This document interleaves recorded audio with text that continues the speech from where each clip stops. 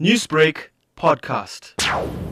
Durban High Court has just provisionally adjourned the sentencing of Mohamed Ebrahim, who was convicted of killing Miguel Louw.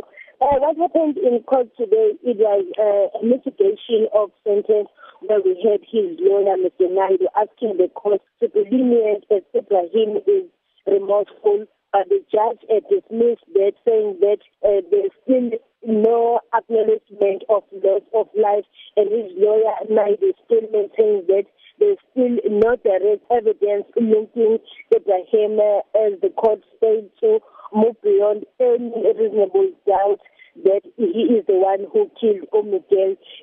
He is the one who effected violence on Miguel. Therefore, his lawyer, as well as himself, Mr. Ebrahim, he still maintains that he is innocent in this case. And when will Mohamed's next court appearance be? He will appear again here in court on Friday, the 16th of April. That's where the judge is expected to hand down the sentence. Now, Fanele, this case usually attracts a number of supporters.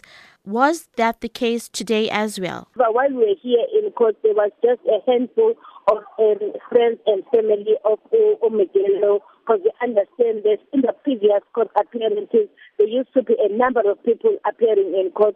However, we believe that due to COVID-19 regulations, only a handful of people are now able to attend any court cases. And what can you tell us about Mohamed's demeanor? Mr. Ebrahim appeared very relaxed as he was appearing in court. We know at some stage when he was walking up the stairs, at the time when he was posing for the pictures, as this case has attracted a number of media people. He stopped, he allowed us to take the pictures, and at some stage he was laughing at himself.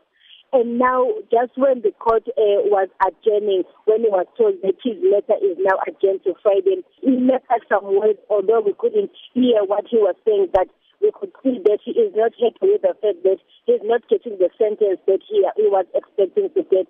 Newsbreak, Lotus FM, powered by SABC News.